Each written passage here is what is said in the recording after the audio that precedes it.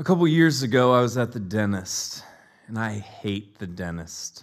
But a good friend of mine happens to be a dentist, and we were out to dinner one night, and he said, "How long has it been since you've gone to a dentist?" Because I was sharing with him how much I hate the dentist, and I told him, and he said, "You really need to come see me." I just don't understand why, with all the medical advancements we've made in the world, the best way to clean our teeth is still taking metal and scraping it against every part of our mouth. And then they're sitting there and they poke your gums. And if you bleed a little bit, they try to convince you that's a good thing. And after the exam, he said, "Everything looks fine, but you really should floss more." And it got me to thinking, there's a lot of things that we should do. I should be better about flossing. I really hate flossing. I don't know that many people like to floss. I've met a couple people who are like, there's nothing better than the feeling that you get when you freshly floss, and I just feel like they haven't experienced enough true joy in their lives. But I'm not the best person at flossing. Some people are horrible sleepers.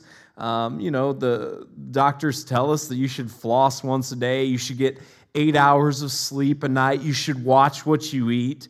You should work out regularly. And there's all of these things that we should do, and we know we should do them. But if we don't do them, it doesn't necessarily make us a bad person. It's just the reality that we know we probably should do a better job of that.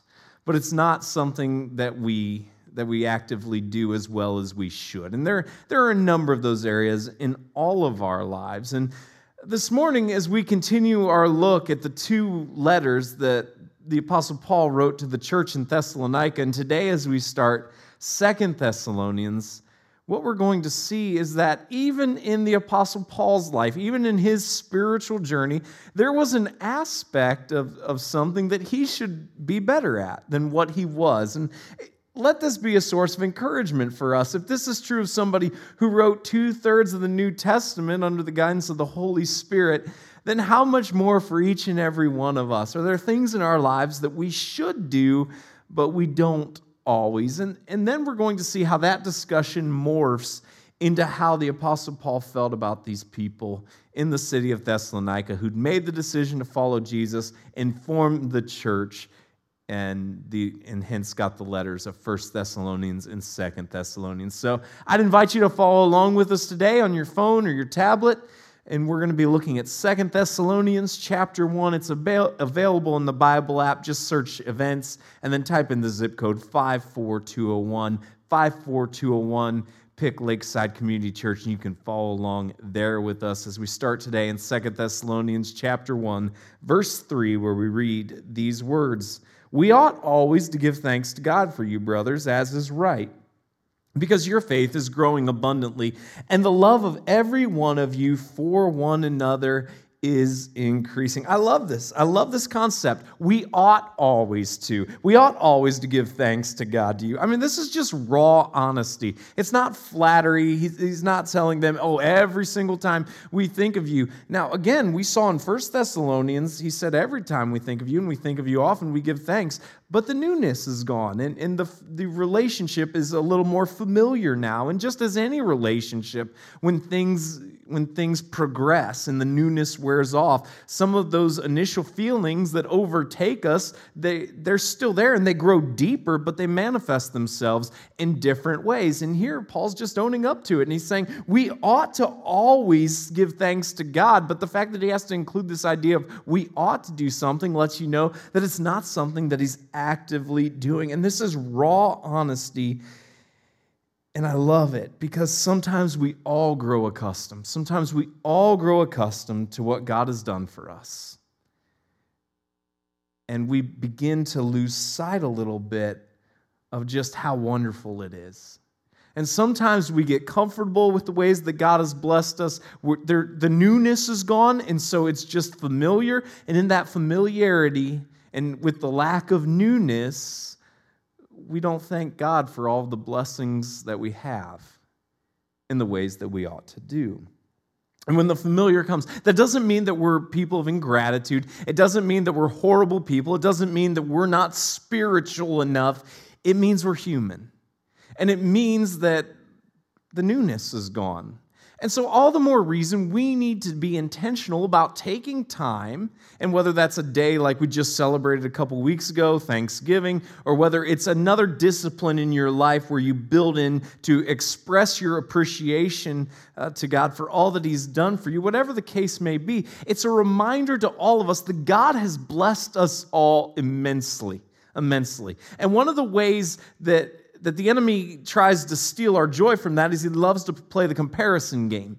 And so he loves to remind us that, yeah, you've got some, but look at all the ways God's done more for other people. And all that comparison does is it strips our joy and our gratitude from us every single time. And yet it's a tool that the enemy loves to utilize in our lives to come in and to subtly whisper, well, you could be given more. God could do more for you. Look at what He's done for this person and that person, and look over here and look over there. And every time we play that comparison game, and every time we take our focus off what we have and instead compare it to someone who has more, the enemy comes in and he steals our joy and he robs us of the gratitude that we should have. So, what I want to do right now is just pause and to just thank God for what He's given us. And if you don't know where to start, let me give you a couple places to start. Wherever you're watching this from. Wherever you're watching this from. The fact that you have been provided by God's shelter, that's a gift.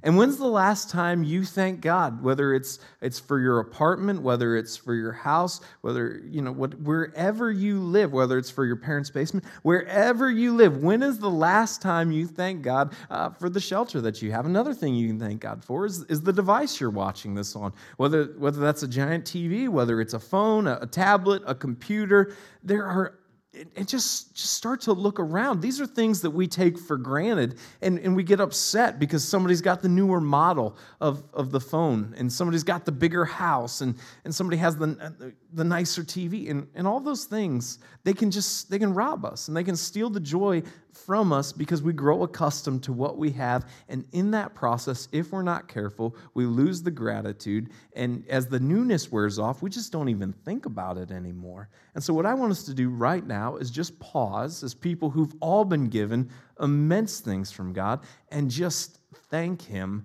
for what He's given us. So we're just I just invite you, wherever you're watching this from, just to silently just spend the next 30 seconds or so in prayer and just thank God for what He's given you.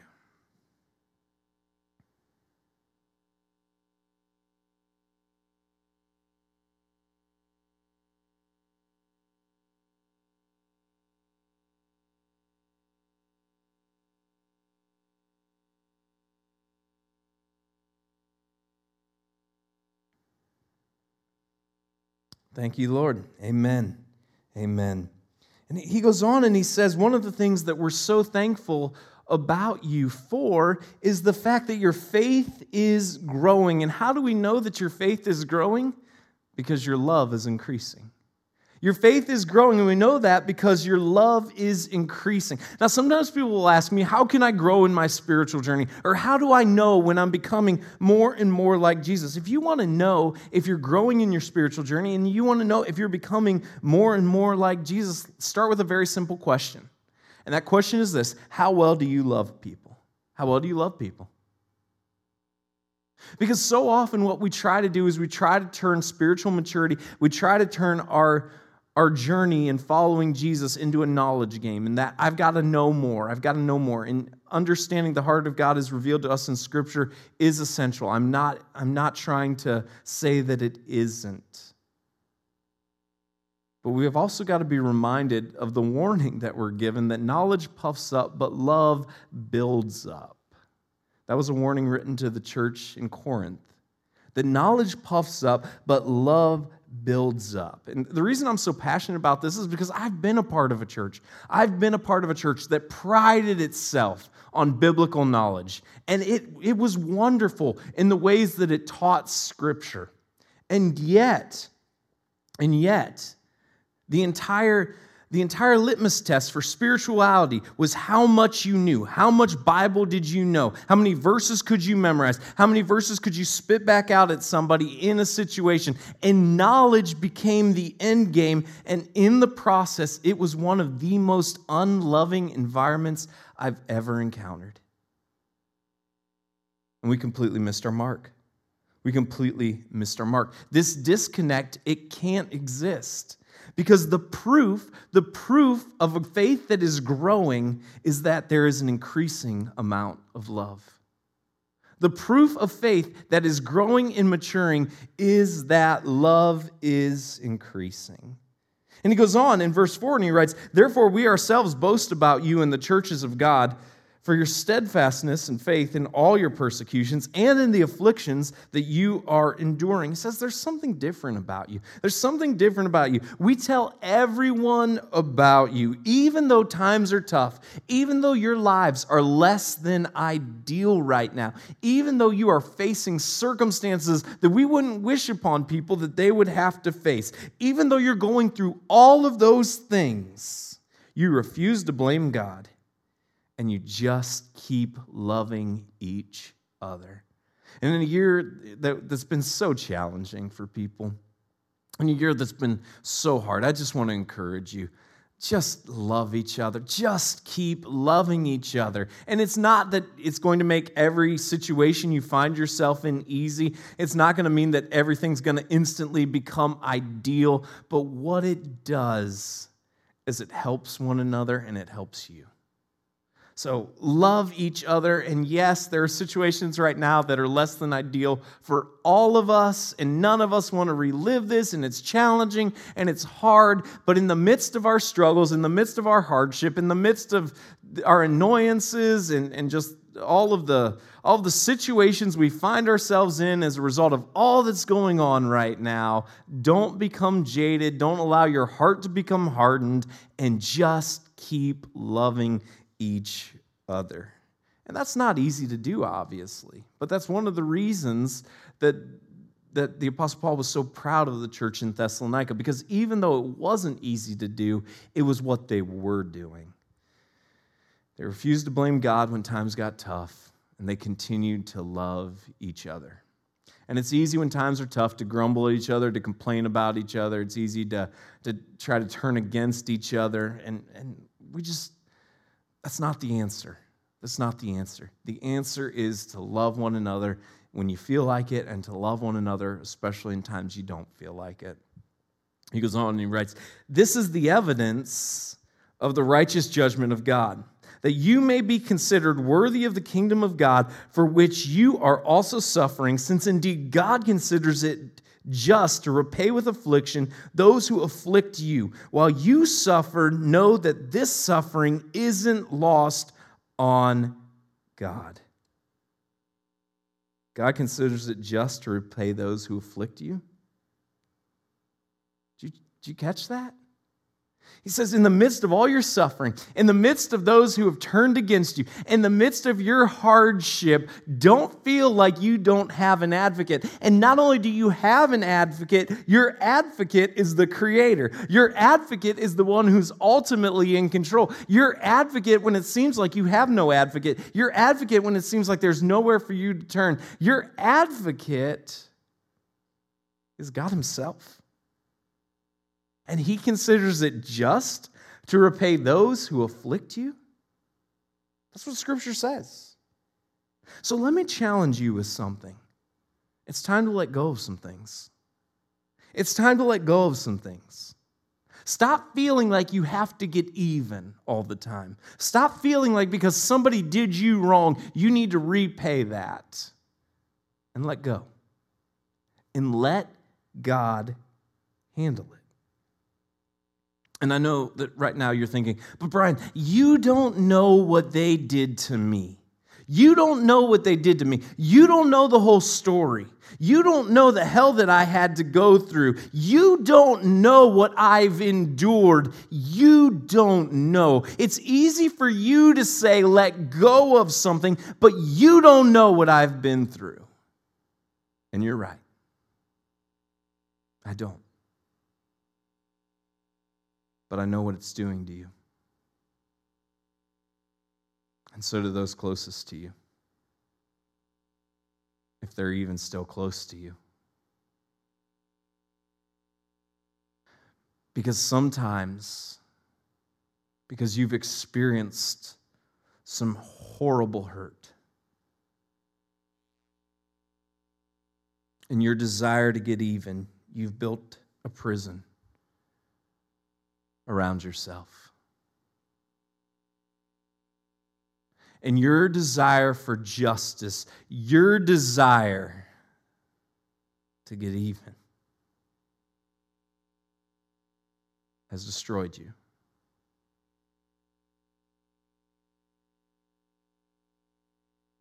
And the offer that your Creator has extended to you is for you to take what you can't control anyways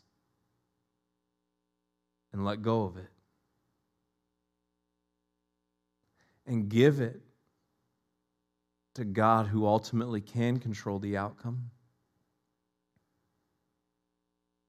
and can control what happens, who loves you and can advocate for you more than you could ever advocate for yourself.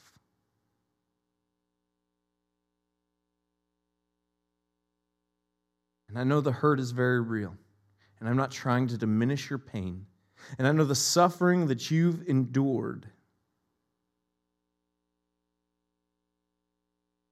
is something you wouldn't wish upon anyone, and I would never wish upon you.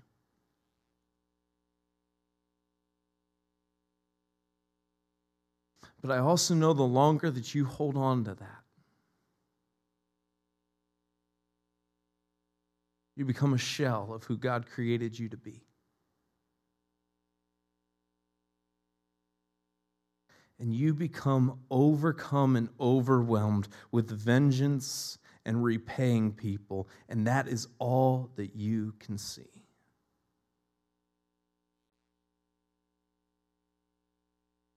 God says, let me handle it. I want you to take yourself back, if you could. It's when you were in school.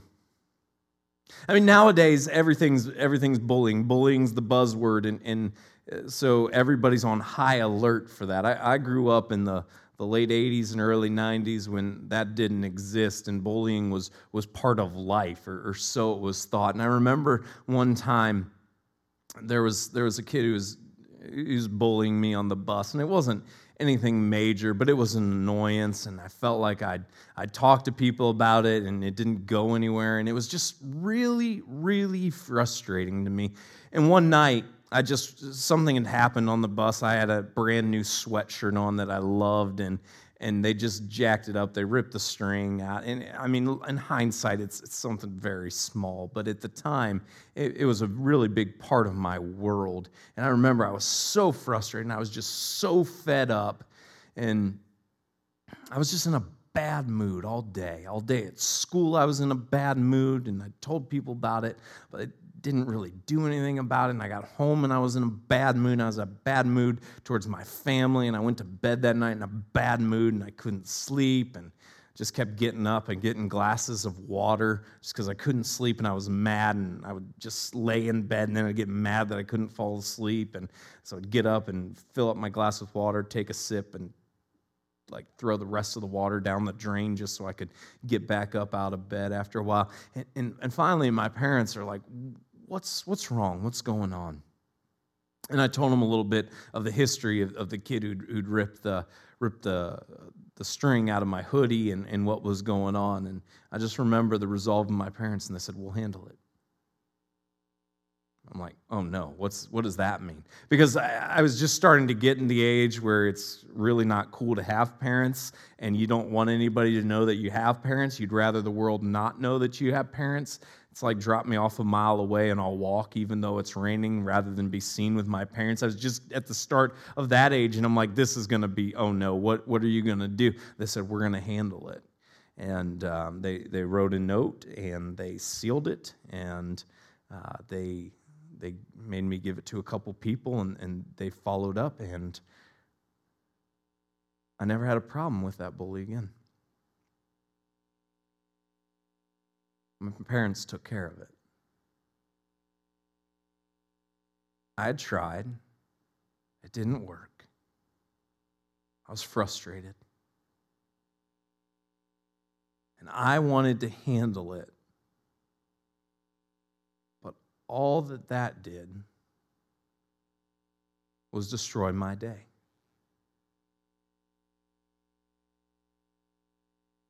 And you have a Father who has seen your hurt.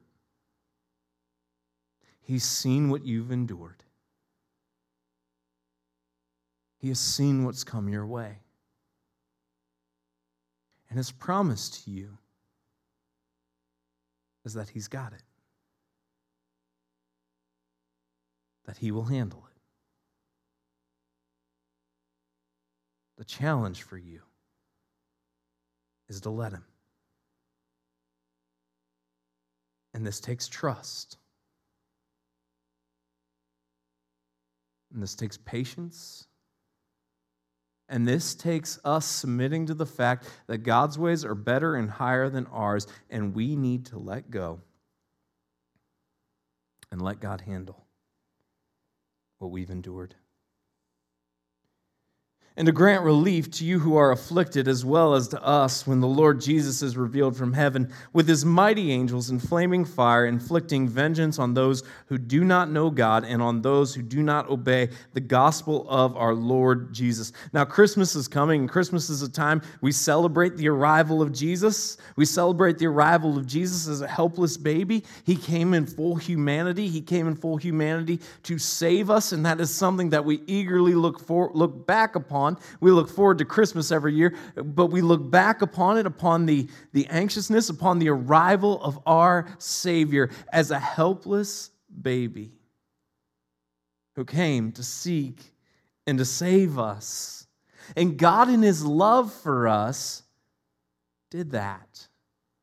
And in his love for us, God has given us all a choice. He's given us all a choice of whether or not we would accept and embrace the salvation that is offered to us from our Savior. That he has not forced it upon any of us, but given all of us the freedom to choose whether or not we would accept to be a follower of Jesus. But what we're told is that there is coming a time where Jesus is coming back to this earth. And it's not as a helpless baby. It's not to lay in a manger. The Savior has already provided the sacrifice so that we could find redemption and we could be restored to our Creator. What's next is our Savior is coming with vengeance.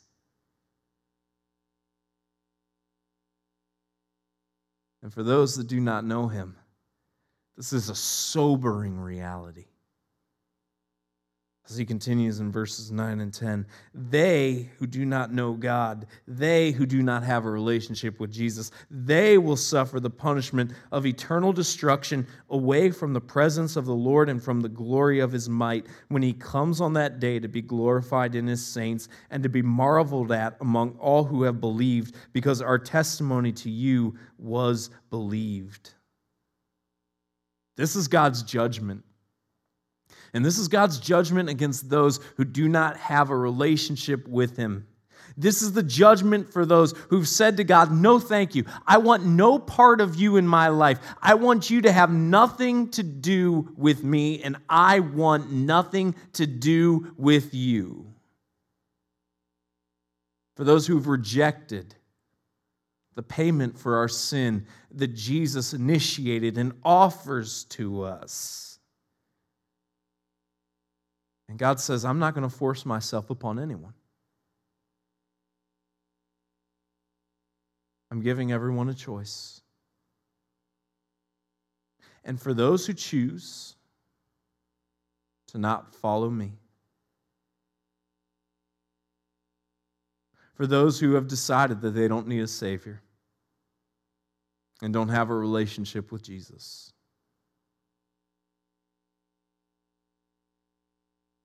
God honors that desire. And for eternity, God grants them the wish that they've made, that they would not follow Him, and that God would not be part of their existence.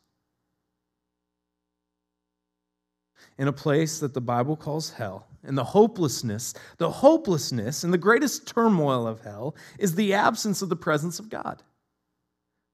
That's the greatest turmoil, the absence of the presence of the Lord. And this is something we can't even fathom. We can't even fathom this because while we live in a broken and a fallen world, still everywhere we look, we see the glory of God on display. Everything around us declares the glory of God. We cannot even fathom, as broken as this world is, we cannot fathom an existence apart from the presence of the Lord, and yet we are told that that's what hell is. And the hopelessness of a godless existence is described here against the glory of God's plan of redemption and reconciliation. Those are the choices. You can be part of reconciliation. You can be part of redemption. You can be restored to the reason you were created, and that's a relationship with your Creator, and spend forevermore with the God who loves you and created you. Or you can choose tell God you want nothing to do with Him. And you want to be your own God. And you don't need a Savior. And you do things your way. And what Scripture says is your destination is a place with the complete absence of the presence of the Lord.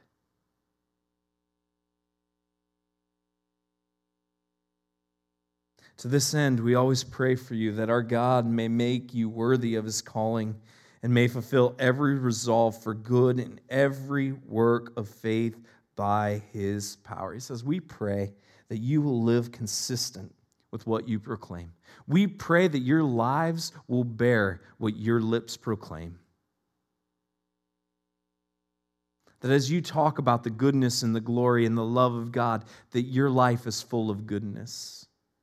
That you sing and you shout and you go on and on about the glory of God and you love one another. And we already know that that's something that they're excelling at, their love for one another. And he says, we pray that this is more than just words for you. We pray this is your lifestyle, that you would live a life where you do good. Where you do good. Why? Why is this so important? Why is it so important for us to do good? Why is it so important for us to live lives of love? Well, he tells us in verse 12.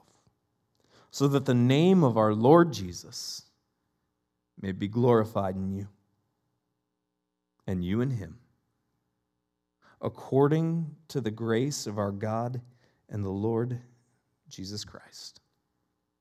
Why do we do good? Ultimately, we do good for God's fame.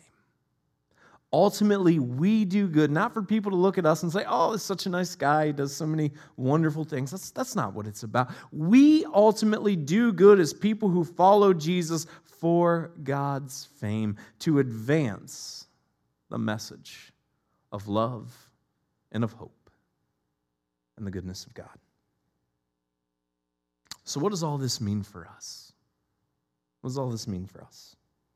Well, I want to challenge you. I want to challenge you this week, make it a point every single day to do one good thing for somebody else. Every single day, make it a point to do one good thing for somebody else. And that can look that can look different for all of us, and it should look different for all of us. Maybe it's you buy somebody a gift. Maybe it's you buy somebody's cup of coffee. Maybe it's you go over and you serve somebody. This can look so different for all of us. And whatever God puts on your heart and however God has wired you, listen to those passions that God has given you and listen to the urging that God has put on your heart. But make it a point every single day for the next week, as we are people who love Jesus and follow him, make it a point to do good and to do at least one good thing every single day. Why? Because our love will be known, and it will be seen, and it will be noticed. And in a time right now where people are full of angst and anxiety and hopelessness abounds, it makes the message of love that much louder. And it makes the hope of Jesus that much more real to them. Ultimately, for God's fame and his glory, so that they may experience hope as we have experienced hope, and that God may be glorified in our lives. So starting today, starting this afternoon, in the next 7 days, let's do one good thing a day. And then if God does something cool through one of your events or one of the things that you do, we'd love to hear about it. Send us an email. Let us know what God has done. But I hope and I pray you'll take us up on this challenge, that for the next week, starting today, we would do 7 good things for people, one a day, and ask God that we would live lives of goodness and love, and that he would work through us. God, I pray that we would be people who love each other. And Lord, I pray that as we grow in our faith, our love for each other would increase. I pray for the person who's hurting. I pray for the person who's been a victim. I pray for the person who's endured things that we wouldn't wish upon anybody. And I pray, God, that you would let them let go of that they could fully heal. Not that they would minimize what happened to them, but they would trust you with that hurt. And they would turn that situation over to you.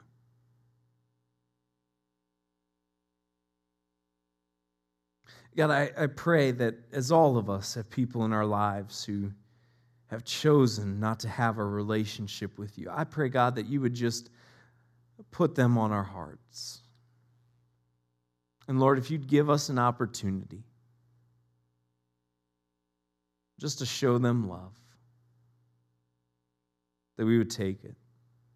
And Lord, if you open up that opportunity to have a conversation, that we would have that conversation and not be worried about trying to have everything figured out or have all the right words to say, but just be willing to share with them what you have done for us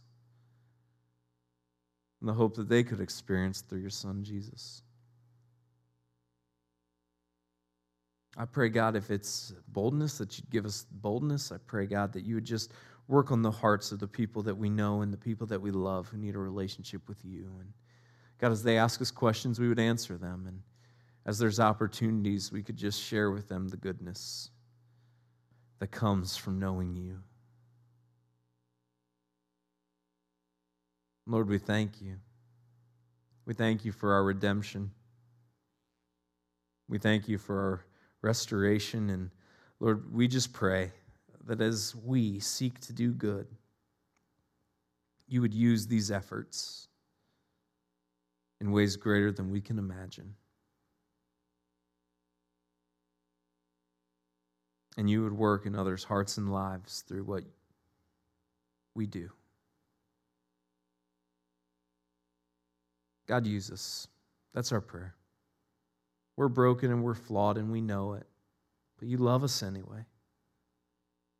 And so help us love others in the same way you've loved us. In your Son, Jesus' name we pray. Amen.